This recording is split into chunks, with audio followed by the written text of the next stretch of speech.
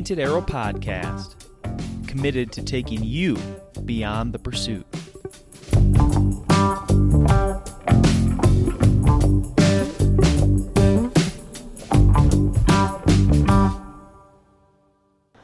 Alrighty, so boy do we have a story for you today. So we are driving, what is today's date, Chad? Today is, I don't know, the 27th? Putting you on the spot, I'm sorry. 28th. 28th. Wednesday the 28th. We are driving in a Chevy 1500 pickup truck, just getting out of Denver, Colorado, and we're heading into the plains, the Great Plains of Nebraska. And we just did I think we're going to start this podcast. We're going to just kind of describe the hunt that we set out to go on, what that looked like, and then we're going to tell you the day by day and the outcome of that at the end. So this is the third year. If you're a frequent follower of the Painted Arrow podcast, last year, Devin Cole and myself, we did a podcast before and after of this very same hunt. But we're going to recapture the whole thing so you guys are understanding of what the actual hunt is. So we, I'm not going to tell you exactly where, but we set out for a 9-day trip. So when I say 9-day, we plan for food, 9 days of food, winter gear. The last podcast was on all the winter gear that one would want to take on an elk hunt. So if you're interested in gear, go listen to that one. But basically, 9-day hunt with a wilderness area of Colorado. So like it's designated wilderness, which means that you cannot take bicycles, you cannot take a four-wheeler, a side-by-side, a pickup truck.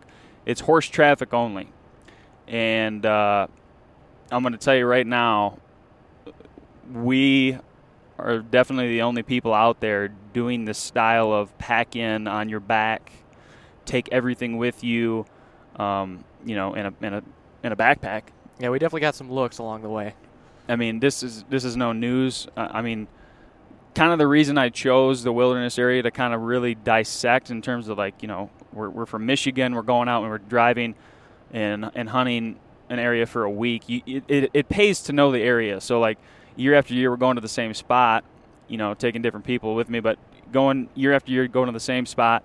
And the wilderness area is just kind of somewhere where you can get away from other hunters more or less. And it kind of just weeds out, like we were talking, Chad, like it just weeds out just enough people where you can get the purity, you can get out away from people and get that purity level of just, wow, this is gorgeous and have an experience. So 9-day DIY, there's no guides involved, there's no horses involved. We're not working with an outfitter. It's simply an over-the-counter tag in the great state of Colorado. Anybody can go out and buy a tag. The second rifle season, what were the dates of the hunt? 23rd through the 1st of November? Something like that. October 23rd through the 1st of November this year, which is a little bit later than it typically is. There's an 8-day gap between the first rifle and the second rifle season. And like I said, it's an over-the-counter tag. Anybody can get the tag. It's $668.75 for a non-resident. I know that very well because I paid it 3 years in a row. And I think it's actually gone up a couple cents, which I'm not too excited about. So that's the hunt, okay? Everything on our backs. It's winter in the mountains. If you're familiar with the mountains, even if you're not, weather can be 75 degrees one day, and then it gets down to 15 degrees at night. That's not uncommon at all, and we definitely experience that. We experience some snow. We experience some rain, some sleet, a little bit of everything. So it's a gear-intense trip just from the sense that you need to be prepared, to sleep, walk. You're living in a winter zone, and it can flux. So you got to be able to shed layers. It's very gear intensive. It's heavy packs, and again, if you want to hear more about gear, go to the podcast previous to this one. I'm sorry, and you can get a little more information there. But so let's just talk, Chad. I think that we did a podcast the first time you were on. I can't remember which number it was. I wish I did. I'd plug you so people could go listen to that one. But what we kind of like said, hey, we're going to go on this trip. How long ago? I think it was March? February, March. I don't know. There's snow on the ground then. I remember that. This is last March, obviously. Yeah. What? Tell me kind of like what you thought you were going to get yourself into. Like I did a lot. We talked a lot. Obviously, we talked about gear a lot and got you kind of prepped up. But what were you thinking? I guess going into this. Yeah, I think I had a pretty accurate frame of mind as to what I was getting into. I had listened to your and Devin's episodes last year, so I kind of had a concept of what I was diving into. But yeah, like you were saying, I was kind of expecting to be the mule on this trip, just be doing a lot of hiking, a lot of climbing. I was really just tagging along. I wasn't going to get a tag. I was looking to get some experience out of the deal and maybe some elk meat. So it was a great experience and definitely fulfilled all my expectations. So did you answered that too cookie cutter for me? Like, were you prepared for like the what am I trying to say? In terms of like the conditioning and the preparation in terms of your body and your gear, like what did I paint that picture clearly enough? Yeah, I think so. And I think from talking to you and just being somewhat aware of the physical toll that a trip like this takes, I started, running and training back in the spring. And you did? Yeah. We went hiking like, I don't know, 3 or 4 times together towards the, when we got closer to the trip. But yeah, I kind of run regularly either way. But with gyms being closed around here for so long, it was a lot of just running and doing that kind of thing. And then, as you said, in the last couple of weeks here, getting the pack on the back, putting some weight in there, getting out and around, and then doing the Stairmaster at the gym a little bit too. And so, yeah, I did my best to simulate what it would be like, but you really can't 100% train for the elevation and all those kind of things. That's so true. That's like, you can do a lot of things, coming from the Midwest and going out hunting. If you don't have mountains and elevation at your access, it's like there's no way that I've found. I like cycling a lot, because that's it's a great leg workout. It's cardio, it's this and that. But you can't replicate the elevation. Yeah, you and I were joking. Going to the gym, they make you wear a mask, and I think that was maybe the best simulation of low oxygen levels possible when I was. It's so weird too. The gym. So like the elevation, you don't even really know what it's like. You can't even like put your thumb on it like to describe it. You just know, like, when you're walking, you're like, yeah, something. You just ain't getting a full. Can't get a full breath in. Yeah. You're not as efficient as you normally are. Yeah. So we prepped. We prepped together. We jump in the truck. Well, I think we should talk about my favorite part of the prep. That was please getting the smoker going and getting 3 varieties of jerky. And so this year I was blessed to harvest a beautiful turkey, Michigan turkey. I harvested a black bear in the great state of Michigan in the Upper Peninsula and a Tennessee whitetail doe. A little quick trip I did. That was a previous podcast. If you've been listening along, you heard that one too. So we took all that meat, turkey, bear, and deer, and we jerkied that son of a gun in the smoker. And that was like our protein for the trip, or one of the sources. Yeah. And Chad was the mastermind behind all the smoking because he's got the smoker, he's got that dialed. And 2 of the 3 came out pretty good. I thought the turkey was pretty exceptional. We did like a teriyaki turkey, and that was by far the best. I would definitely do that again. Yeah, the turkey breast was great, and maybe we'll do another podcast someday on how to do that. But there you go. Okay, so I want you to take it over here. Tell me about day one. Tell me about the start of the trip, where we were doing. All right, so that was last Wednesday, I believe. I was working until, mid-afternoon. You swung by my place, picked me up, and we blasted off, headed west. Just made our way kind of through Indiana, Illinois, hit some serious rain throughout the plains there. Just tough to see, kind of just brutal conditions, actually, for a little bit there. It rained literally the whole way out here. Yeah, did not love that. We trucked it along until, well after midnight, got a couple hours of sleep, and then hit the road again the next morning. Stopped at a great place called Lucy's. Shout out to Lucy's in somewhere in Colorado. Great stuff. Had some great breakfast, and then continued on. I think we got to the trailhead Thursday at around, 3:30, 4 o'clock maybe? Yeah. And I'm just going to butt in here. This is the first time ever that we got out here a day early. So season opener's on Saturday. Okay. We got to the trailhead at Thursday night. Okay, we hike up Thursday night. Friday is a scouting day, right? We didn't hunt on Friday. You couldn't. We left the gun in the tent.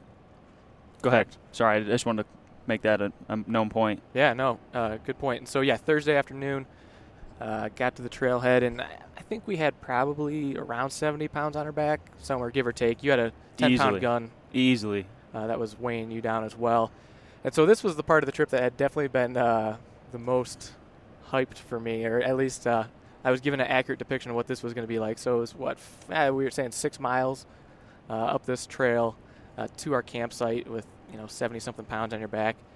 And I think in years past you've done it in the dark, and I was very thankful that we had light. It made a huge difference. It was tough. It was tough going. First exposure to getting out in the elevation, but we did it. We were trucking.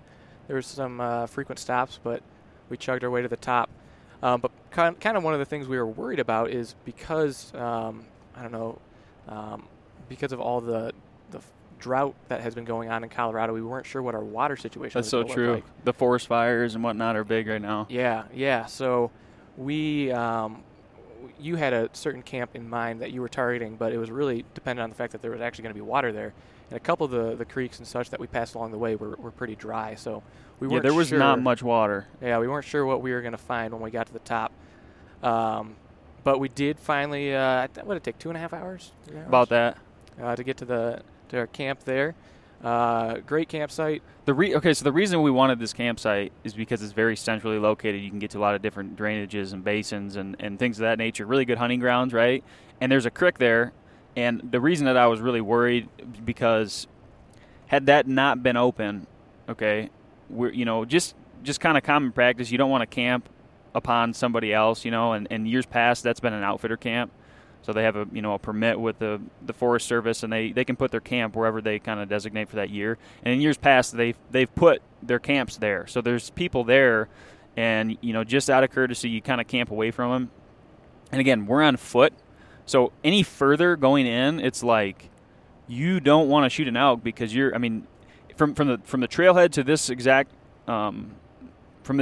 camp that we're targeting, it's 5.8 miles. That's a long way. It's a long way. You add another mile on that. And then, you're hunting from, if we're camping another mile in, you shoot an elk another mile out, we're talking about a 7, potentially even more of a pack out, 7-mile pack out. And that doesn't jive. No. So we're hiking up and we're just praying. I'm praying. I was really, really hoping that was going to be open. There's a creek right next to it. Hopefully there's water in it. And, so what we got up 2.5 hours, like you said, and it was just prime time, like just getting dark, dusk, and we had our headlamps, just turned them on, and we walk into this camp, hello, anybody here? Kind of walk into this camping area, and nobody was there, and I'm telling you, man, we celebrated. We did. We're like, thank God, because we were both kind of tired, and you didn't want to go any further, and that would have been just a perfect setup. So we were celebrating. And then we celebrated again. I think we even hugged it out for a second when we found water in the creek. It was just like, yes. I mean, if you haven't been keeping up with it, I think it's where are these forest fires going on right now? Pretty much all over the state, but some of them are some of the worst forest fires they've ever had out here. So we were fortunate that we were not so affected by the drought that there was no water. And we were kind of worried, too, about fire, like being able to have a fire. Yeah, that's a good point. Being so dry. A lot of counties in the area had fire restrictions, but where we were did not, fortunately. And it's hard for people to imagine. I don't know if you're listening, you've never done this kind of thing. Like, you're like, well, what's the big deal? You can't have a fire. You have to have a fire. It's really cold. 10 degrees. It got down to 10 degrees this year. And we'll tell you how we kind of found that out later in the story. But you got to have a fire. You're just drained. That's your life. That's the lifeline. It keeps you going. It keeps you feeling good. So having in the county we're in, there's no fire restrictions, so we were able to have a fire. It was huge. So, all right, you take it over. We get to camp. We set up. Yeah, just getting dark. Got all set up. We really didn't do a whole lot that night. We were pretty exhausted from that trek up, so we got set up, and we were in the sleeping bags pretty quick there, I'd say. with the plan to get up the next morning and do some scouting and kind of just get a feel. Obviously, you knew the area, but where the elk were and what we were looking at. So we got up next morning before light, got after it, and you want to kind of talk through some of the places you had in mind or what you were looking for? Yeah, I just kind of want to say, like, if you this is the first year I've done this, but if you can get out anytime you're going hunting, it doesn't matter which species or, whatever. If you're doing the type of hunting where you got a week off a year, you're using all your vacation time and you're just trying to make the best of a trip, if you can squeeze in a day of scouting, I mean, that's gold. It's just gold. I don't know how to describe that anymore. It's so important because critters are always moving. You can find honey holes year after year, yeah, but it's good to get out there, see sign and even some movement. If you can spot a bull going, bedding in the morning and getting up in the evening to go feed, darn well that you can kind of target that area and hopefully get a sight of him and maybe get a shot off that next morning. So that's kind of what we did is in years past, I've covered a lot of this ground. I've had 2 years of hunting out there, and I really wanted to go down a couple of these drainages with Chad the next day. And there's a big lake way up in the high alpine, kind of north of this basin that we wanted to check out and get some water and just cover ground. That was kind of the plan, is just get out, cover ground, see some of the places we've seen last year, and get Chad kind of familiar with the area and just try and glass up as many critters as we possibly could. And I don't know, probably covered 6 or 7 miles, didn't we say? Yeah, at least. I think that was really, really valuable. Did we see elk that day? We did. We did. We saw, yep. Can't remember what we saw. Yeah, it's kind of weird how it blends together, the days, but I think we glassed some up. On the opposite side. On the opposite side. So it was like big canyon. No, we saw that cow and calf on the... oh, that's right, that's right. First thing in the morning, that's what it was. We going down this dark, nasty, deep drainage, and I wanted to see what it looked like going down because we typically in years past seen elk on the other side of the canyon. So, I just kind of wanted to get an idea. If we shoot something over there, are we going to be able to get it out of here? And we found out that we didn't want to do that. No. It was a dark, deep, steep canyon, and hiking it out of there would have been a nightmare. So we kind of went halfway, 3/4 of the way down. We're like, we've seen what we needed to see. And, there was great sign in there. And on our way back up, so it was early in the morning. It was like 8 o'clock. We got up early before dark, or before light. And as we were hiking up, we saw a couple cow and calf kind of making their way through the timber. And this is over a place that we'd seen elk the years prior. And that kind of just reaffirmed, like, hey, this is definitely a hot zone. We're going to get out of here. We didn't spook them, luckily. We saw them. And so we got out of there. Before, I want you to kind of take over from there as we hiked up kind of towards the lake and kind of talk about that. But I do want to say, so second rifle season, there's been three or four seasons. So archery season, I think there's an early archery in Colorado. So early archery, first rifle, muzzleloader, and then I don't know if it's that order. I think muzzleloader's before first rifle. I apologize. But then there's second rifle season. So all this to say that these critters have been shot at, right? And this is not even the only species that you can hunt in there. So you got deer hunters, you got turkey hunters, you got ram hunters, you got bear hunters, everything. So this is like, this area has been, people have been in and out of there. So these critters they're on alert, right? I mean, they're very conscious to the scent of hunters, maybe not as much campfires, but just the sound of guns, and they're very alert. So it's a difficult time to kill an elk, just to be very clear about that. Certainly. Yeah, and for me, that was my first time seeing elk, in the woods hunting. Yeah, that was pretty cool. We'd seen a lot of sign, and I don't know, just to affirm that they were there, and I don't know, that was a cool experience. So we hiked out of that drainage and did some more scouting around, and had an intention to make it back to this lake that I don't think you'd been back to before, right? No, never been up to it. So we kind of trekked along there, and one of the things that surprised me about this whole trip is how friendly and what kind of sense of camaraderie there was with the other hunters that we ran into along the way.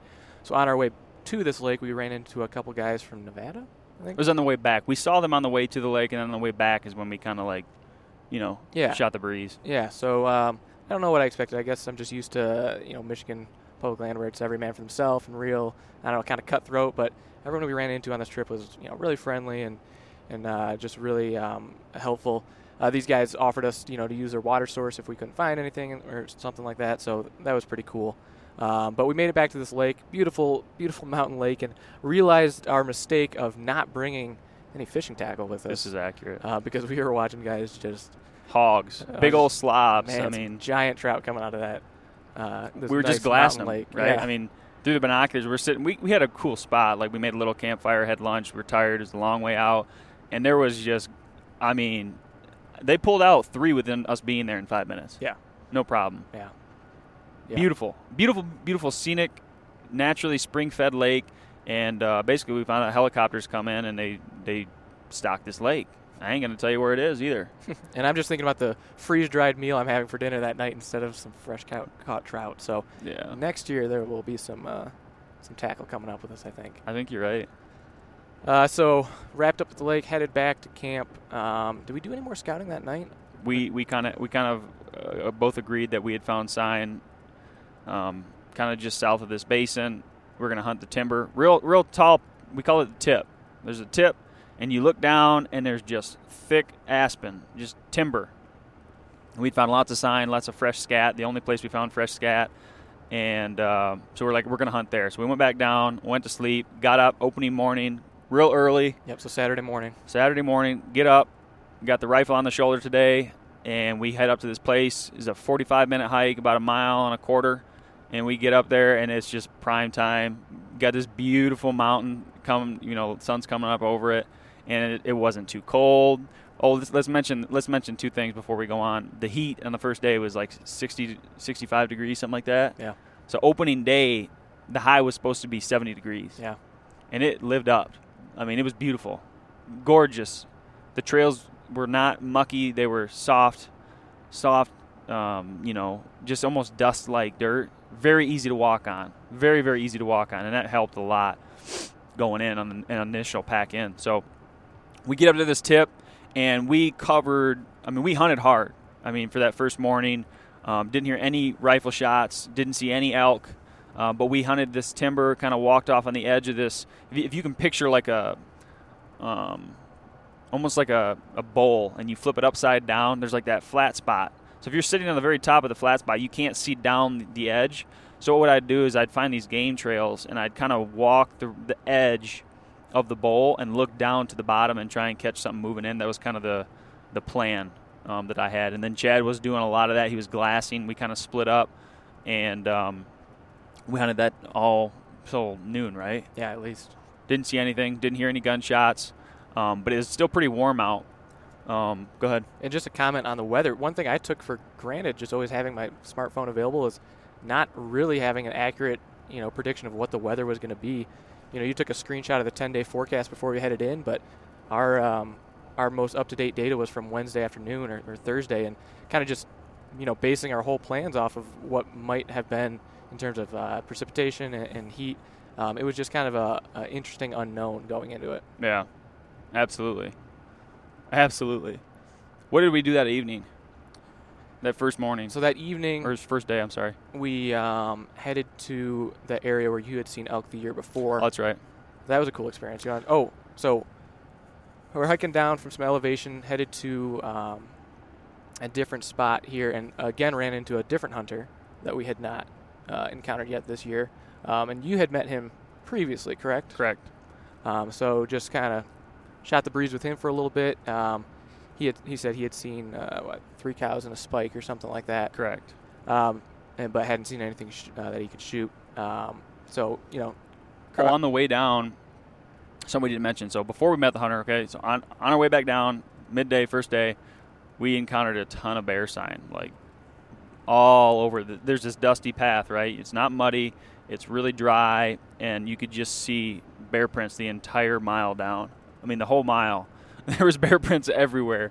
So that was kind of cool. We got some cool photos of some really, perfect prints in the sand and dust. It was kind of cool. But, yeah, so we hunted this, kind of a place that the same place that we saw the calf and the cow the first scouting day, kind of this deep, steep drainage. And there's kind of like a rock face where you can look down and you can, again, catch something moving through the timber. We'd seen elk there before. We had firmed there. And that was the first day still? Yep. Oh, man, that was a great first day. Yeah. So we get in there. We got a great setup. I'm like a sniper. I'm sitting on this big rock face. Anything that walks through there, I can just kind of pick through the timber and shoot. Yeah, you're sitting over this nice big basin, right? Yeah, it was big. Well, it wasn't a basin, but it was very vast, but it was still thick at the bottom. So we had a really great shooter's nest, a little, perch, I guess you could call it. And we weren't there. Probably got there about 4 o'clock. It gets dark about 6:30, and it wasn't even 30 minutes, and we had the exact same group that the hunter we had seen before come through, which is I thought it was pretty rare, but we had seen the same group. It was the 2 cows, a cat, 2 calves. Yeah. Either way, there's 4 or 5 critters. One was a spike, and we see them. And man, I was right on them. I had the crosshairs on them. None of it was legal. My tag has to have at least 4 antlers on one side, or a brow tine that's 5 inches or longer. That's Colorado's definition of a legal bull. Every state's different. Colorado's definition is a 5-inch brow tine and or 4 points on one side. So none of those were legal for me. Didn't have the tag for it, and they kind of skirted by. Man, that was cool, though. We were sitting on that rock outcropping, and they came right up the elevation right towards us, which was odd. I mean, they should have winded us for sure, but they came right past us, and then I think they were within, 30, 40 yards. Yeah, when we first saw them, they were down probably 200 yards, and then they disappeared for a second, and then all of a sudden you were sitting 30 yards to my left, and I look over, and I hear this crunching in the leaves, and these elk were within 30 yards of you, yeah. Man. That was so sweet. Crossed right behind me. That was really cool to see. That spike was huge. Again, it's not very often you get to have close encounters with elk like that, but just the spike, it was giant. It was a big, big animal. Yep. And that got me excited. I don't know about you. Oh, yeah, that got the blood flowing. So saw them, wrapped up the evening, and decided that was the place we wanted to be that next day based on all the activity that we'd seen there. So, again, got up early the next morning before light, got to the same spot, same rocky outcropping.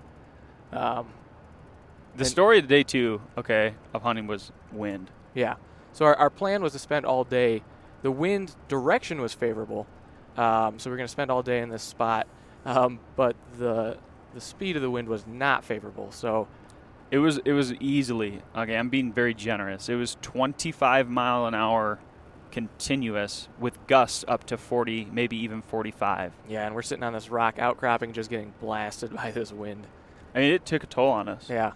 It was. We put up a little bivvy. We didn't start a fire because it was so windy, and we just, it was cold. We did a ton of glassing that day. We glassed up a bunch of elk on the other, side of the canyon.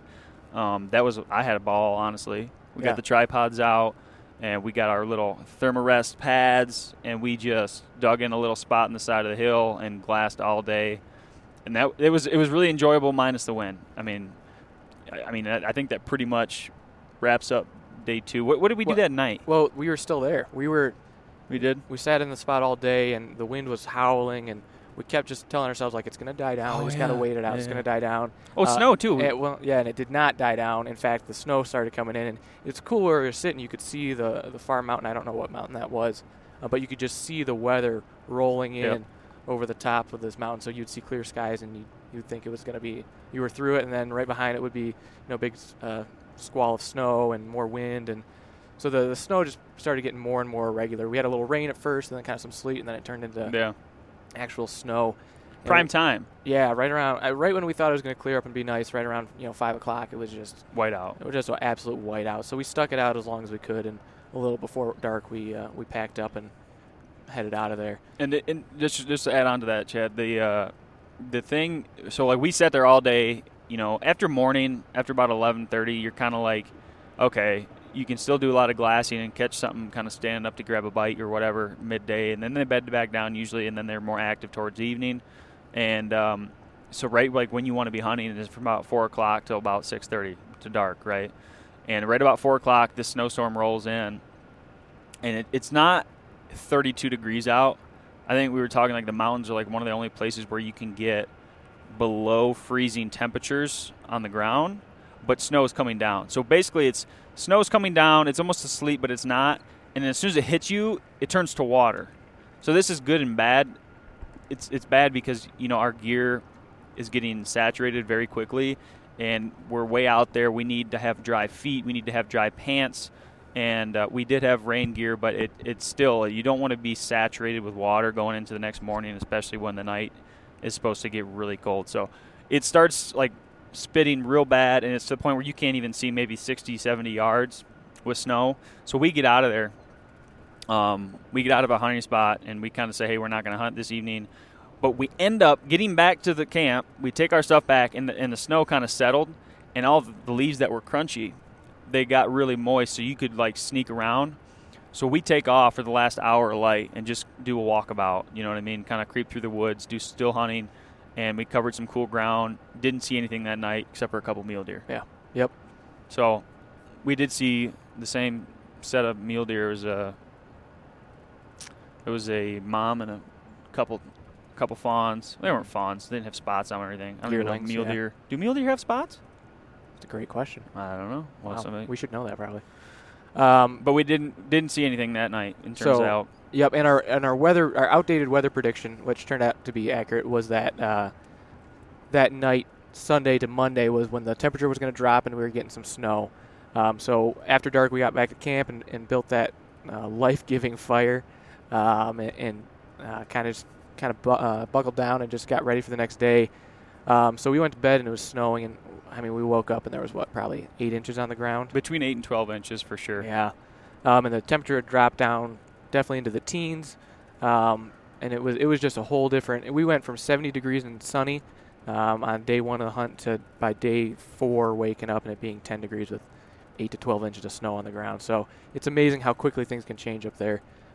Gear-wise, we were pretty prepared, but it's just a different strategy at that point. So our intention that Monday morning, which was day 4 of the hunt, was to get up, see what kind of tracks were in the snow, where the elk were moving, and just kind of get out. I can't say either of us really were excited to get out in the foot of snow, but it was either that or freeze your butt off. So we there's really, you're there to hunt. You're going to sit in a little 6x6 tent, or you're going to go out and hunt. This is an easy choice. Yep. Yeah, easy choice. So yeah, that was definitely the plan, was to just. Snow is a beautiful thing, really. If you're glad, snow can be a great tool, fresh snow, because you can see where everything's moving. There's no question. You can tell the difference between deer, you can tell the difference between bear, you can tell the difference between elk, and you can tell the difference between, cattle. It's just no question. It's just very, very visible, and you can tell how fresh it is depending on a lot of different factors, but you just get to know how fresh it is, and it's really, really good also for glassing. If you're glassing, on a north-facing slope, and you can see all these tracks, you can kind of figure out what it is by the patterns they take, how big the tracks are, and if it's a single track, if it's multiple tracks, you can tell a lot by that. So the name of the game, that morning we got up really early, and we seriously we covered ground, and you can creep on these trails and faces of mountains without being loud because there's snow on the ground. So we did a great. Go ahead. I think this is just a good time to mention how, in some ways, non-traditional this hunt was, based on everything you read and you listen to. Just based on the fact that we're in thick cover, we're limited on where we can pack out. So glassing the ridge that's 5 miles away doesn't do you any good. And I don't know that we were frustrated, but we were just kind of have to recalibrate what our strategy was, just because the idea of just finding a bull and stalking it, and it just wasn't going to be as practical as we thought it would be. Absolutely. No, absolutely. I think people when we say glassing, people think it's just huge, open, you can see 360 degree. No, that's not the country that we're in. We're in thick timber. So finding these glassing tips and high points, it's a gem. It's a few and far between type deal, and it takes a little bit of time to get to know the area to find those places where you can do that. But honestly, most of the time we're glassing into these, thick aspen hillsides where these elk and mule deer will just sneak through, and you might not even catch them. You really got to be hunting with your eyes. So that's a good point there. So yeah, we were walking around all Monday morning. I don't know how many miles we put on, but thick snow, kind of bushwhacking a little bit, going over some thick stuff, and it was it was physically starting to wear on me, definitely. I don't know about you, but it was just. Well, we covered miles. Yeah, we really did Monday morning. And we were just getting frustrated. We saw, 0 elk sign Monday morning? None. Not anything. We thought for sure we'd see something in the snow based on how much territory we covered, and we weren't seeing anything. We added this up. The trail that we took, we went up a pretty great ascent, and then we descended, ascended again up, and just went way over on the other side of the unit. I mean, we covered at least 6 miles in the snow, and we saw a total of 0 elk tracks. We saw more hunters than we did elk signs. We saw 3 hunters. Yeah. Tons of mule deer. Yeah. Mule deer tracks everywhere. Yeah. But we didn't necessarily see mule deer, but we just saw their tracks. But there's just like a sense of like coldness. We hadn't showered in 4 days. We're a little stinky. We're sick of eating the same food. We get a little bit of the runs from the mountain house. Do you know what I mean? Like, just morale wasn't great because we're here to hunt elk. We have seen a few, nothing legal. We didn't even know, no legal bulls have been sighted yet. Yeah, we saw elk every day. Yeah. But yeah, like you said, nothing shootable. And just, for sure we thought we'd go out and see some sign, and it wasn't working out the way we thought it would. So around probably 1 o'clock, we decided we needed to go back to camp, get a fire, get our mojo back, we're get a plan.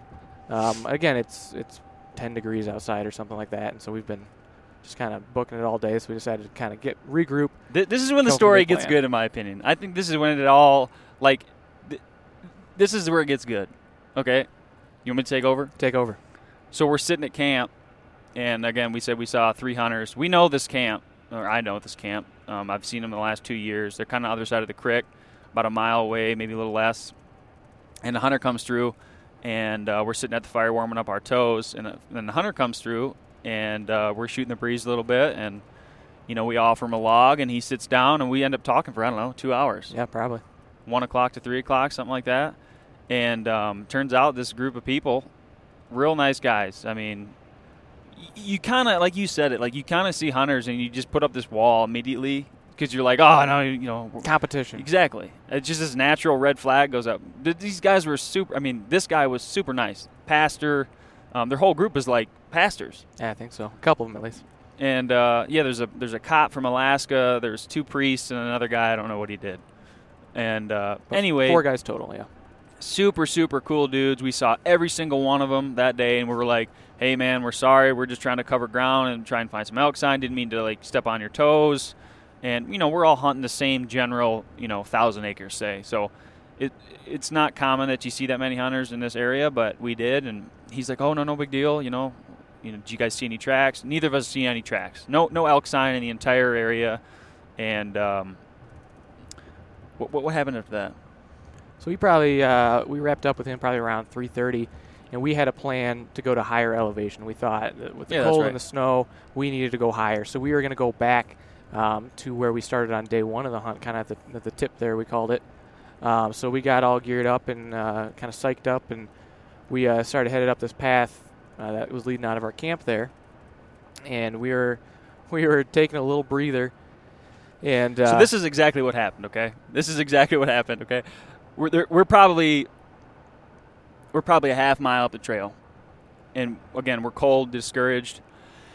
And I turned to Chad and I said, and again we're creeping. We both got our trekking poles and we're some steep stuff, so we're kind of like just making our way up to the hunting spot. And I turned to Chad and I'm like, man, we haven't seen a single elk sign anywhere.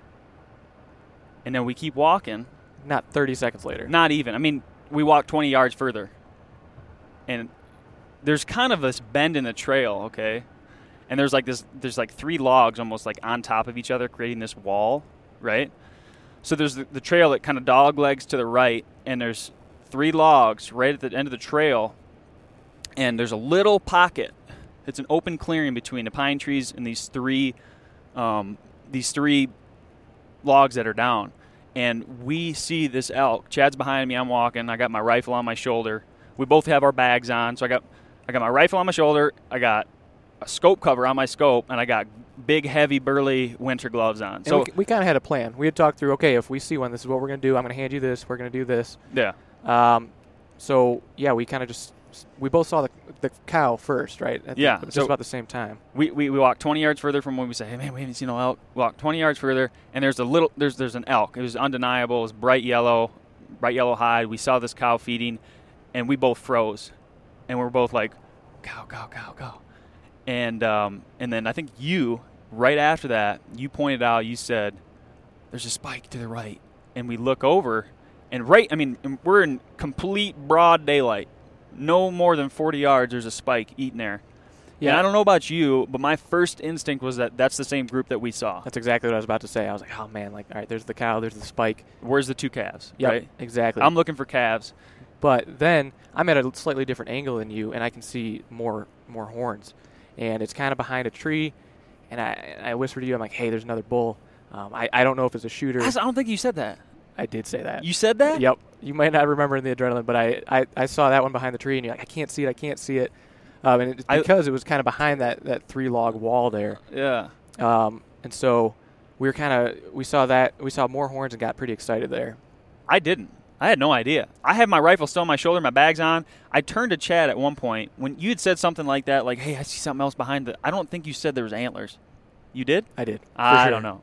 I turned to Chad, and I give him my hiking pole, and I give him my right glove, just in case. My rifle's still on my shoulder. Scope cover's still on. And then all of a sudden, we're like in broad daylight with two of these elk. So we're not moving at all. We're not barely talking. We're like barely whispering to each other. Like, hey, there's a bull right there. Don't move. 30 yards. That's very close. These things can pick up movement in this timber so well. I mean, it could all be done. And all of a sudden, there's this bull that walks out. And I as soon as I saw this bull, I saw it was legal. And I immediately go to my knee and I grab my rifle off my shoulder, take the scope cover off, and everything is planned. I grab my rifle and I pull it up to my shoulder, and there's a big aspen tree right in his vitals. It's covering his vitals. I can't shoot. And he's kind of quartering away at about 35, 40 yards. And I'm holding on him. It felt like an hour. It was probably 3 seconds. Yeah, it was not long. So he's sitting there, and he could have gone straight down this little ravine, or he could have gone right. And I'm sitting there thinking to myself, like, dear God in heaven, please turn right. Just please take one more step to the right. And he turns. I'm on my knee. I got my rifle up, and he turns, and I let him have it right. I got a great shot on him, and boom, shoot, and then he starts kind of running. I rack another one in, and I shoot again, and he's still moving, and I rack another one in, and boom. So I got 3 shots off, and I told you that the trail kind of dog legs to the right, and sure enough, I'm not walking, I'm running up trying to get another shot on this thing, and he piled up 20 yards from where we shot him. Yeah, 10 yards from the trail, man, and it's hard for I want to get your story on that. I really do, but I just want to say. The emotion that I had just from doing this is not like an easy hunt to do. It's very grueling on your body and mentally, physically, like the 3-year build-up. Like, I usually don't celebrate when I shoot a deer. I don't know. I just don't, get all, real, emotional about it. I'm very excited, and it's like – but it's like I've been there, done that, I was just so – I was just like, yes! I went over and we just hugged there for a second, just celebrating. That moment was so powerful to me, and it was so awesome. It just happened so fast. From the second that we saw that there were elk to the time that we walked up to it. It was within 45 seconds. Yeah, less than a minute. It was just boom, boom, boom. Yeah, it was amazing how quickly things changed. We were, 20 minutes before sitting at camp and kind of getting motivated, and we were kind of mentally out of it, and trying to rally, and then 15 minutes up the trail, within 60 seconds we had an elk on the ground. So Chad, tell me though, what was your opinion? Where were you standing? Because I wasn't looking at you. What did you see from the time that you said, hey, there's apparently you said there's a bull there? Yeah, we could take the apparently out. I for sure said that. I don't remember that. I was a couple yards behind you. And like I said, I think we both saw the cow at the same time, and then the spike was visible. And I saw that other bull and whispered to you, maybe too quietly, that there's another bull back there.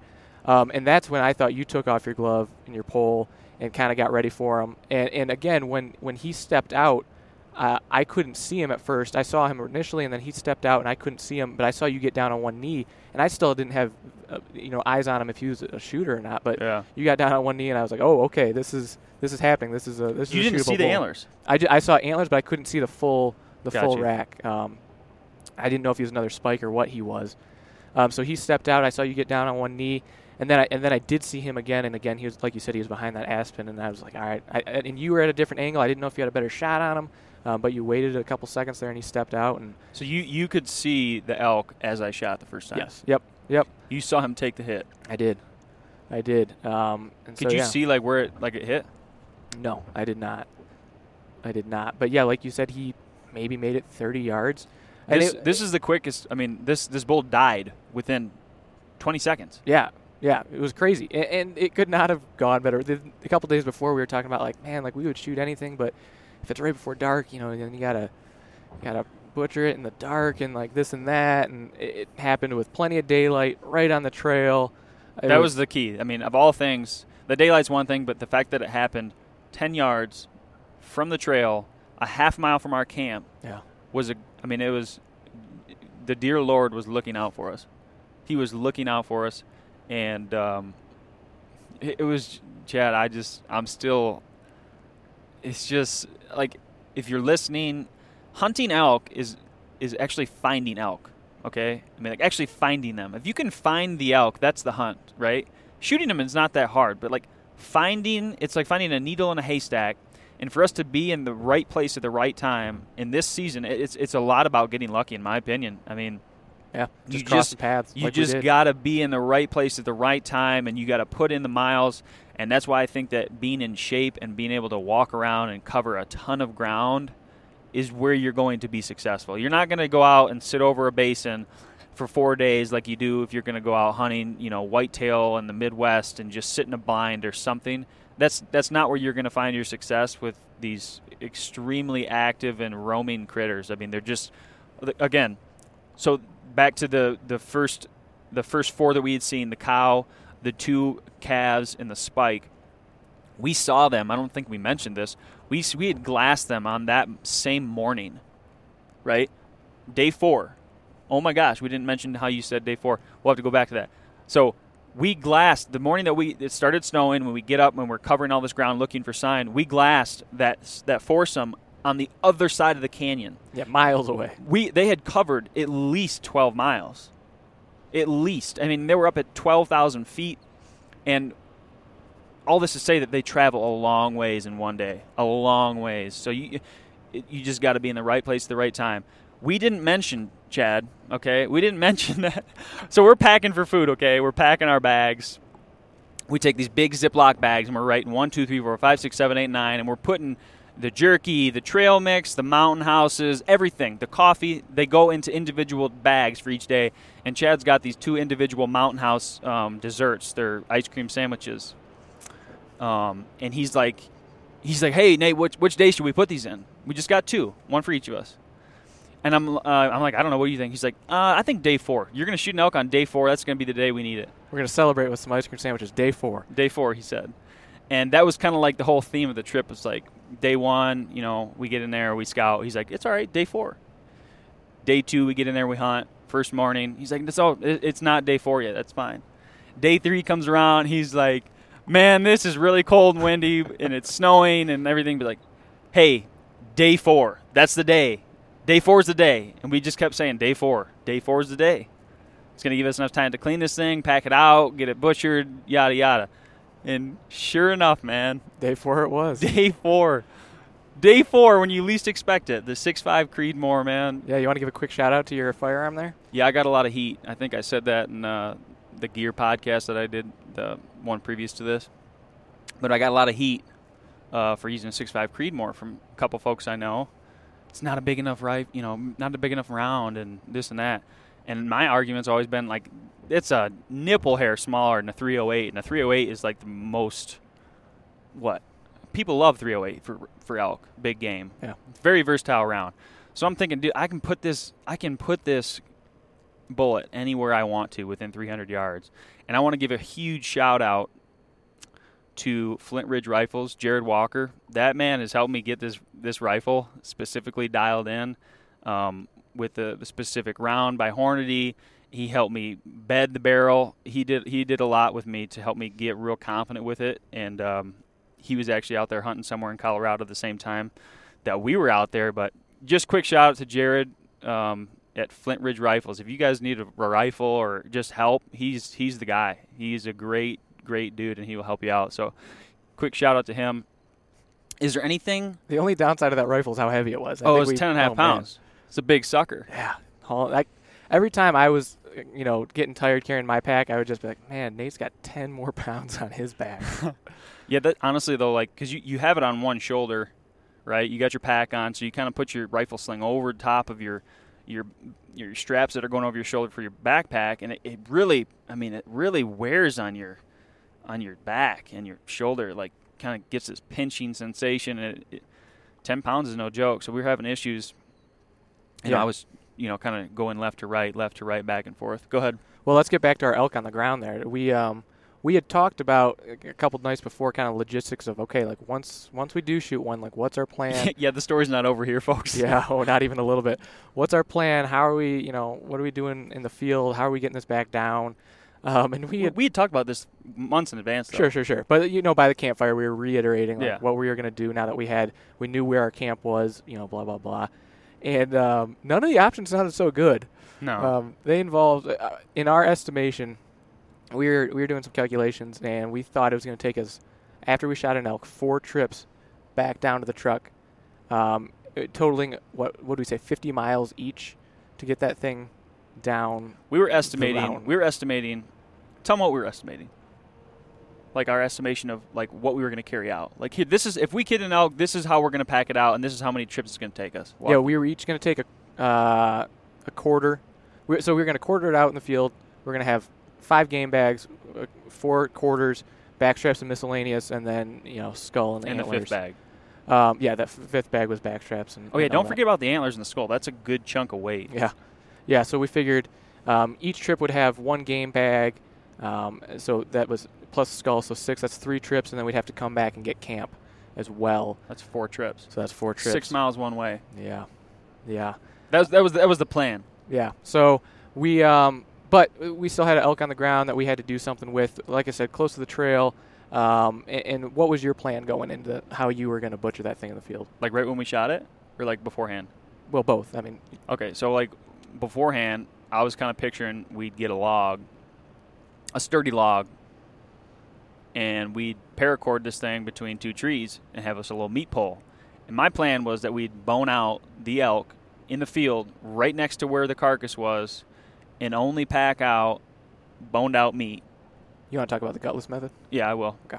I wanted to pack out just boned out meat because we're talking serious weight with these bones. Easily 50 pounds total. You got the front right, the front left, the back right, and the back left. We're talking huge femur bones here. Yeah. Huge. You know how they call a cow elk a cow? It's because it looks like a cow. This thing is huge. And that was the thing that I don't think I mentioned, is like walking up to this critter, I was just blown away of how just you walk up and you have this sense of like, what did we just do? Like, whoa. Wow, there is a ton of meat here, and I had this overwhelming sense of like, wow. Yeah, coming from a couple guys who shoot whitetails. This was not even 5 times the size of a whitetail. It's not even on scale. It's just an absolute monster. And I don't think we said it was a 4x4. So. Oh yeah, we probably should mention that. This thing was kind of beat up. It is pretty beat up. Rack. I could care less about the rack. I was going to shoot anything that's legal in this area, in this unit. I think. That's a pretty good tactic to have. You might be waiting a long time, especially in the late season. So, so back to it. We're do this gutless method. I didn't want to get blood all up probably up to my shoulder. Based really, on how big that thing was. Yeah. People have gutted elk. I'm sure they're listening, or gutted deer. It's a little bit bloody. This is the name of the game. You got to get the guts out of the animal and get it cooled down, and so none of the meat spoils. And so I didn't want to do that, especially because of how far back we were and the limited amount of gear that we had. If you can picture it, getting blood-soaked pants or whatever, I'm not necessarily worried about like bear, but more just like don't want to have blood on my stuff, right? I mean, you're going to be sitting with it for at least the next 2 days. So we did this gutless method where you basically quarter out, picture an elk sitting on the ground, or not sitting, but laying on its side. So you cape it out, you take the cape off, so you just got, you're looking at meat. So you take off front quarter, and there's no bone and socket or joint up there, so you just cut right through that, take the front quarter off. And then the back quarter, that's the only ball joint is the main hip socket there, and you can get to it real easy. You take that out, and now you got 2 in a bag, right? Front and back quarter in a bag, and then you take the back strap out. Left back, whatever back strap is exposed, you just take it out. So we did that, and then we flipped it. We probably should have taken the tenderloin out right there. Yeah. But it wasn't that big a deal. It worked out. We just kind of had it synchronized in our head that we were going to do this first and this second, and so that worked out real smooth. Had you done this on deer before? Yeah. Okay. So because I was impressed at how efficient you were with this. You got to remember, man, I was a turkey processor for a year of my life. It showed. It's just like we said, a different magnitude of size there. Yeah. And I was definitely just helping out, but I was impressed at how efficient you were. I appreciate that. Yeah, man. It means a lot. So we got we take the back strap out, front and back quarter off, and then we flipped it. We did the same thing, and then when it was on that side, we took out the tenderloin. So the tenderloin, if you look at if you were to put your hand like on your left hip and find that ball joint like on the back side of your butt, your hip joint kind of starts where the tenderloin would be. So you push the guts down, and you can get your knife right on the bottom side of the spine, and you can take out the tenderloin without hitting any guts whatsoever. I'd never done. Actually, take that back. I've never done that on a deer, but I knew exactly what I was doing. I mean, I know where it's at. It's the same on every critter. So, but you basically just get your knife right flat with the bottom side of the rib, vertebrae, bottom side of the vertebrae, and you just pull it right out. Comes right out. It's super tender meat and no guts. Beautiful thing. Yeah. It went really well. It went really smooth. So we took 4 quarters, back straps, tenderloin, some neck meat. Anything else? We talked about rib meat. It wasn't appealing. The way that we couldn't get the heart. The heart was shot up. I shot it 3 times right in the heart. You took tongue. Did take the tongue. Yeah, you absolutely blew out the heart, which was phenomenal. And we recovered 2 of the bullets, which was pretty cool. Yeah, well, they're sitting right here, right in the middle of the center console. They mushroom pretty well. Oh, one thing I do want to mention, though, I don't know if maybe somebody wants to comment who maybe has had similar experience, or I don't know. We shot at 40 yards into this elk on the right side. None of the bullets exited on the left side. So we went back to track this blood to see what the blood trail looked like. There was no blood until the body. So the entry wound it would have started bleeding, absolutely, but it didn't start dripping yet. And luckily we had snow and it was a quick recovery and all that jazz. But let's say there wasn't a good place shot or whatever. I'm wondering and asking if anybody out there maybe had a bigger round, say a 300 Win Mag, 308, 270, something like that, 30-06 that has cleared. I'm sure there has been, but I mean the placement of the shot was like ideal. Like you're like, hey, you want to shoot an elk, shoot it right here. That's where it was shot about 3 times in a row. And none of the bullets went through, and it would have been a difficult situation, I think, had it been dry and not snowing to track that. If it would have went further, I don't know. So that's just food for thought. Yeah. And back to food. So we went back and forth on the rib meat, but I think we were limited by the fact that whatever we were taking off that carcass, we were packing out. And so it was a balance between you want to take everything you can off that thing. Like we said, we took a tongue, we took, all sorts of stuff, but at the end of the day, that's going on your back. So the rib meat was not as appealing as we thought it would be, plus the weight. So yeah, I don't know either. Like we experienced another thing. If somebody's listening and they want to comment, we experienced when you shoot something, the guts expand. There's rigor mortis and it starts to bloat. Right. It would have been very difficult to get the rib meat out and not puncture the stomach. So I'm just, I guess, wondering. Has anybody done the gutless method and retrieved ribs. Yeah. Because the folks, I mean, we could have sought them out, and I felt a little guilty, but there's a lot of damaged meat up front. Like I was saying, I don't know. I feel kind of mixed emotions about it, but it is what it is. We're probably talking maybe if you were to really go out into it and take all the rib meat between the ribs out, we're probably talking maybe 15 pounds of meat, maybe less. I'm not sure.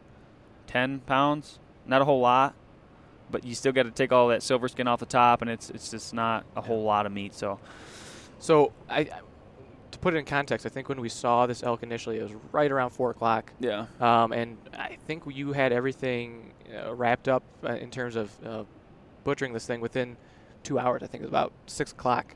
And we had everything in game bags, and we were ready to roll from there. Yeah. That's exactly right. We shot it, and we had it to the camp, a half mile down. We took two trips, real heavy trips, to camp, bagged, quartered, in camp, right about at dark. Yeah, 6:30, 7 o'clock. We pulled in right about at dark, maybe a little after. So go ahead, because this is where we're hiking, right? We're taking these heavy loads a half mile down to camp. So we're taking these loads to camp, and we're kind of, like we said, we kind of had a plan originally. It was going to be 4 trips. We were trying to figure it out. And we just weren't sure what that was going to look like. So we were talking about definitely taking a load down that night. We just weren't sure. In the meantime, we went over to the other camp of the hunters we had met and chatted with them a little bit, just to let them know, celebrated with them a little bit, let them know. Well, no, he had said at the campfire, he's like, hey, if you guys down an elk in a bad area, hey, come look us up. We'll get the horses and we'll help you pack it out of that area and get it back to camp. That's what they said. Exactly. So it wasn't in a bad area. We got it back to camp, but we still wanted to let them know, like, hey, No, let's cut through the beef here. We specifically went over to that camp. We were going to tell them, hey, we got an elk down and we got it back to camp. And we were, let's just be totally honest, we were both praying and hoping, like, hey, man, we'll help you take that elk back down to, the trailhead there and get to the truck. Which was an unfair expectation, 100%. Oh, yeah. But would have been phenomenal. That's what we were hoping for. We're hoping that it'd be like, oh, we don't want to see you guys hike that thing down the hill. We'll help you get it. But that did not happen. So we talked to them for a while, and then it was about 8 o'clock. We cleared out, and we decided that it was time to take some meat down the hill. So as I've alluded to multiple times, we had a 4-trip plan, and we decided, man, that. But here, hold on, back up a second. So we did not bone out the elk at the site of the kill. We brought it back down to camp. We just had this conversation with this hunter. We were really, really thinking, I don't know why. We were just really optimistic that these guys were going to help us pack it down on their horses. I don't know why we were, but we were. Yeah. So we didn't bone it out. We brought it back to camp. It was getting dark. We wanted to get it back before dark. We got it back. And we came back after, like Chad said, we came back after dark, after talking to the hunters. And we get to camp, and it's cold. I mean, the river's freezing. We needed water. We were tired. We needed to get some food. So we started a fire. And we planned our descent and how we were going to do it. And we had both decided, sitting there by this fire, eating a little bit of grub, that there is no way that we're going to be able to go up and down this hill 4 times. I mean, we're talking 6 miles one way, so you do the math. 6 times 4 is 24, right? 24? Well, that's one way, so 48. No, 12. 12 is 1 down and back. So 6 down, 6 back up. 12. Times 4. Times 4. It's 48. Oh, okay. Yeah. Thanks, Chad. You're welcome. So that's a long way. That's a lot of miles with elevation and snow and the whole thing. So Nate decided, I agreed. Willingly. Yeah, that we were going to maximize our trips. And so that involved us putting 2 game bags on our back, hiking down, and then sleeping in the truck that night. We weren't super thrilled about the idea of hanging. There was a pole in our camp there, but we weren't super thrilled about hanging meat in camp and then sleeping in a little tent right next to it. Purely because of the amount of bear sign we've seen. Yeah. I mean, we've seen a lot of different bear sign. We've been, obviously we had a bear bag. We were hanging food in the tree all week, and then you're going to go from keeping clean camp and hanging food in a tree to hanging meat in the tree right next to you. It didn't seem like a great plan. So that was a bit of a motivator as well. Yeah. So we decided to take this trek down the hill. All right, so this is where it gets nutty. I mean, it's just so nutty because I want you to say what you had too. I had both the shoulders 2 front shoulders with bone in. with bone in. So we were thinking, what, 50 to 60 pounds per? It was way too cold to bone them out. We decided there's no way our hands can survive 8 or 9 degrees. Oh, and the reason we know it was 8 or 9 degrees is because the camp where the hunters at, they have a thermometer, and they said, oh, this is the coldest it's been since 73. They've been up there every year since this is the coldest it's been in a long time. We should talk about their camp for a second compared to our camp. Oh, it's sick. They had bookshelves in their tent. Like, it was just on a different level. Yeah, these they had guys. a wood stove. It was like 76 degrees in there. They had it all. Yeah. We were literally sleeping in a 6x6 tent. 3 I wouldn't seasons. change it for the world, but I'm telling you what. There telling are you other they're ways living. to do it. So, yeah, basically the moral story is that we got all this weight, and we decided it's a good idea. Chad's got a hind quarter and the miscellaneous bag with the tenderloins, the back strap, Neck meat. neck meat, which is there's a lot of neck meat. So I probably had 60 to 70 pounds in that hind quarter and 40-ish pounds in miscellanea. I feel like this comes off as like we're bragging right now. Man, no, it's to define our stupidity. And so we got that on the back and started trudging down this hill. And I don't think I'm exaggerating when I say I think this was the most challenging physical thing I've ever done in my life. No, yeah. I can't think of anything in terms of intensity and duration that matches having over 100 pounds on your back, heading down in the dark, On the snow. in the snow, 8 to 12 inches of snow, 10 degrees. We can be clear though. We weren't cold. Let's just be clear though. No, we were not cold. But Chad, like, I'm not trying to like make fun or anything. Chad falls within like 100 yards of us going. He goes down, baby, and I I'm can't like, get up. He literally couldn't get up.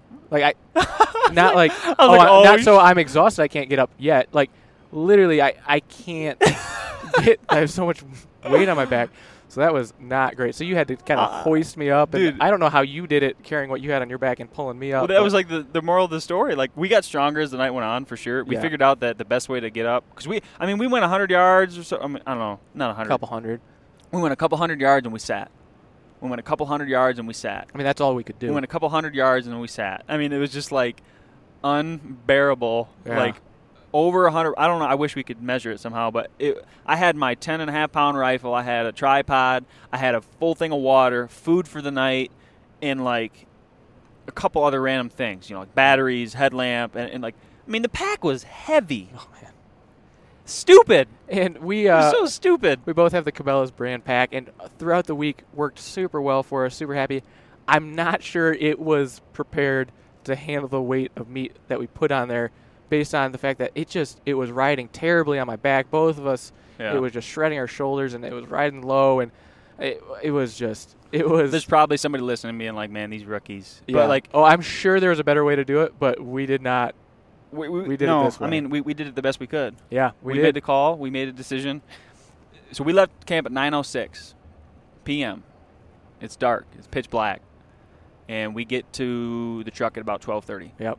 And it just all along the way we had different markers, that we had hiked up this trail, and Nate had done it 3 years, and we knew what halfway was, and we knew we were looking for this sign. And man, in the dark, it just messes with you. You think you're getting close, you think you're there, you're mentally just kind of psyching yourself up, and it's just further than you think. And Yeah.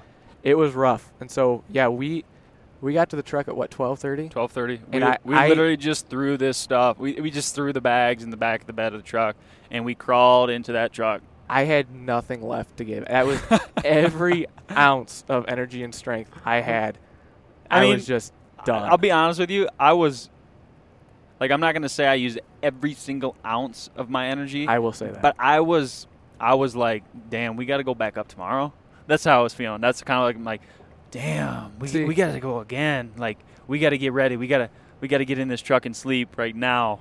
And we didn't sleep well. No. I mean, See, I guess I kind of handled it a little different mentally, because I was telling myself at least that was going to be the heaviest load. yeah. That if I could do that, like I can do anything, and that was the worst of it, and that was behind me. So yeah, 100%. Like we needed to get calories in us, and we needed to get to bed. It's funny, too, because, like, your body does this thing. Like, I wasn't very hungry, to be honest with you. But you get out in this area, in this wilderness area, and, like, you have to have the energy. So you almost look at food like gasoline. Like, you just have to have it. Like, you might not be hungry, but you know you need to put it in your body. And that's kind of how I felt. I was just like, dude, I'm just like, I don't even want to move. Like, I just don't want to move. I just needed to recoup. But we needed to eat. We needed to get fluided up. Yeah, the truck ran all night. We had the truck on high heat all night long. Well, we had to, based on the fact that, I fell a couple times. We were sitting in the snow. Our gear was soaked. Yeah. And so we just had to put it in front of the heater and run the truck. And, again, it was when we woke up in the morning, the truck said it was 10 degrees outside. Yeah. So it would have been a cold night in the tent anyways. So let's just speed this up a little bit. So we get up next morning. Yep. And we head up. Drained everything out of our packs. There's nothing in the bag. We got hiking sticks now because I had some in the truck. We both had hiking poles, a set of hiking poles, and we're hoofing it up the trail. Yep. Started first light, whatever that time that was, I don't know. We get up to camp. I estimated it was about 2.5 hours, maybe 3, 2.5. And we get there and we pull up to camp, and I can see through the pine trees. I'm like, hey, there's somebody in our camp. And who the hell was it? It was our guy Mike. It's our guy Mike, the hunter that we had sat around the fire with 20 minutes before we shot this elk. And he's not alone. He's got 2 horses with him. And Chad and I look at each other and we just smile. We're like, praise Jesus in heaven. Praise God, from whom all blessings flow. Oh, man. Because he was saving our biscuits, man. Oh, my gosh. And so he's sitting there. He's like, I was like, hey, man, how long you been waiting here for us? He's like, man, I had a feeling sitting in bed last night. This guy's going to have a hard time getting that down. And I just pulled up maybe 2 minutes ago. And I'm like, are you serious, man? It was a divine thing where we had walked up at the same time. And so we pack camp. We take all the, we take the bivvy down. We take the tent down. We pack it all. And he's got these 2 panniers on this horse, and we throw it all on the horse. And it wasn't going to be no easy second hike out. We had the whole antler set. We were going to try and bone out the one, even though it was so cold and probably frozen solid. Luckily, we threw everything on this horse except for our packs. We had about 30 pounds each in our packs, and we followed these. The gentleman, he was riding the horse, and then the horse behind it had all of our gear, and we just followed. Immediately. We packed up. Within 20 minutes, we left. Yeah. So we get up the hill. We were planning on having lunch and getting some water and this and that. We didn't. This was, in my opinion, halfway down this hike, it was much harder than the pack out the night before. Just trying to follow these horses, and I don't know what your take on that was. I think I did not have as hard of a time on the way back. I think it became very clear how difficult that hike down would have been with that weight on our back, because we were both struggling with just, the it's the kneecaps, man. It's nothing to do with being young or anything. It's just like when you're talking a lot of weight and you're going downhill, it's just pound, pound, pound, pound on your knees and your shoulders. Your shoulders, whenever you have a backpack on for a long time, more than an hour, they're going to hurt. So, like, after a while, you just get this raging headache with your shoulders pinching, and you just block it out and you get in the zone and you don't think about it. But yeah. So I was definitely not feeling good, but I was just using the context of, oh my gosh, last night was so bad, and this would have been so much worse if he wasn't here with these horses. And because of that, that contrast, I was okay. But yeah, much more efficient trip down. It took us maybe 2 hours to get down.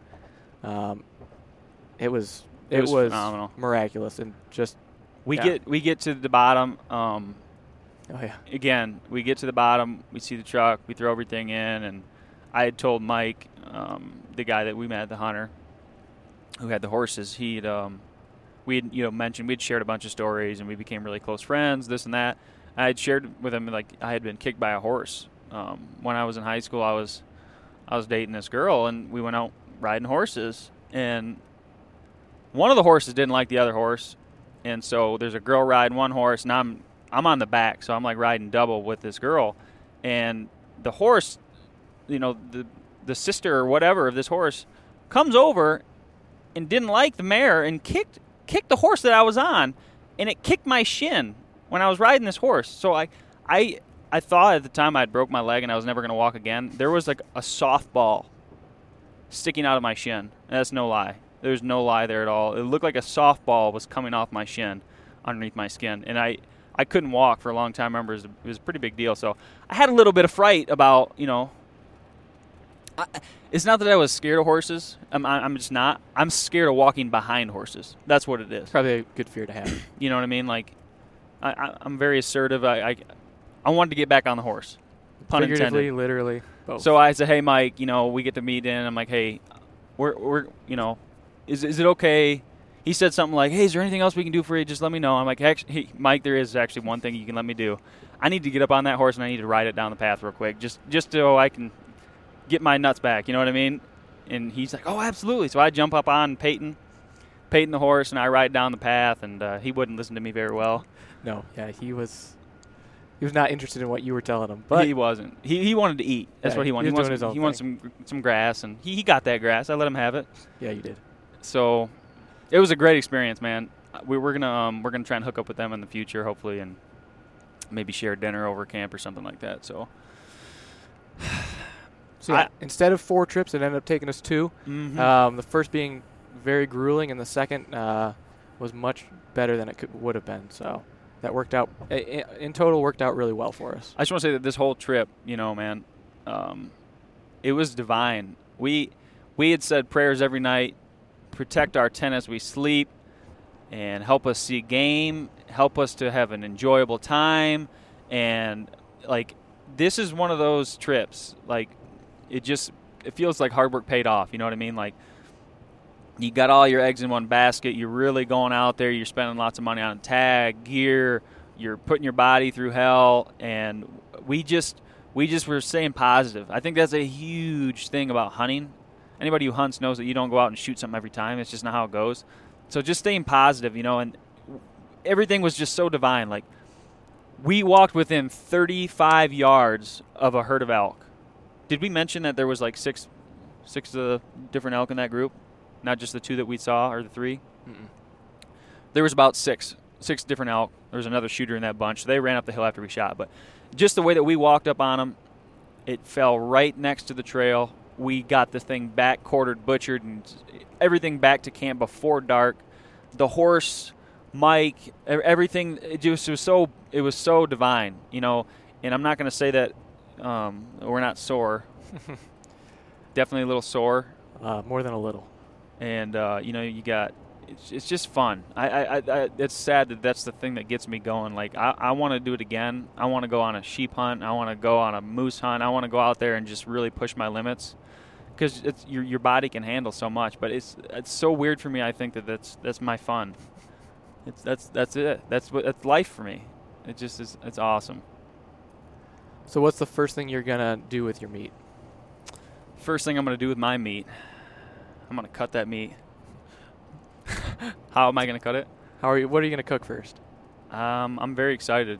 I've had elk steaks 2 times in my life, and I'm probably gonna take the back strap and I'm gonna cut it real thin, as many steaks as I can get out of that back strap, and I'm going to sear it in a cast iron pan with a little bit of a bear lard from the bear that I harvested this year, and I'm gonna put a little salt on it, and that's it.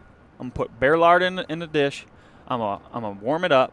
I'm gonna sear that son of a gun on one side. I'm gonna sear it on the other. I'm gonna put a little salt on it. I'm gonna enjoy that. I'm really looking forward to that. What about you? Probably pretty similar. I'll probably cut up a bunch of little steaks out of the backstrap, and I'll probably grill it. Try a couple different things, salt it, this and that, and just try a variety of different things. But yeah, I can't wait to get my teeth into one of those backstraps. Yeah, Chad's the whole reason I lured Chad into this. I was like, hey, if you come out here, I'll teach you everything I know about hunting backcountry elk in the wilderness, and you'll have a great experience. And if we harvest something, I will actually give you a quarter and a backstrap. It was more the second part that got me going. Oh, okay. So, yeah, I think everybody's walking away happy. I'm going to share this elk with my family, my friends. This is like the most you can make the case that deer and things like that are organic, but the fact of the matter is most times deer eating corn and whatnot, and that's no different than what a cow eats. They eat grain, and yes, they are organic, but they're not entirely organic because they're eating a lot of these plants and things that we plant as humans. They have chemicals and fertilizer and this and that on it.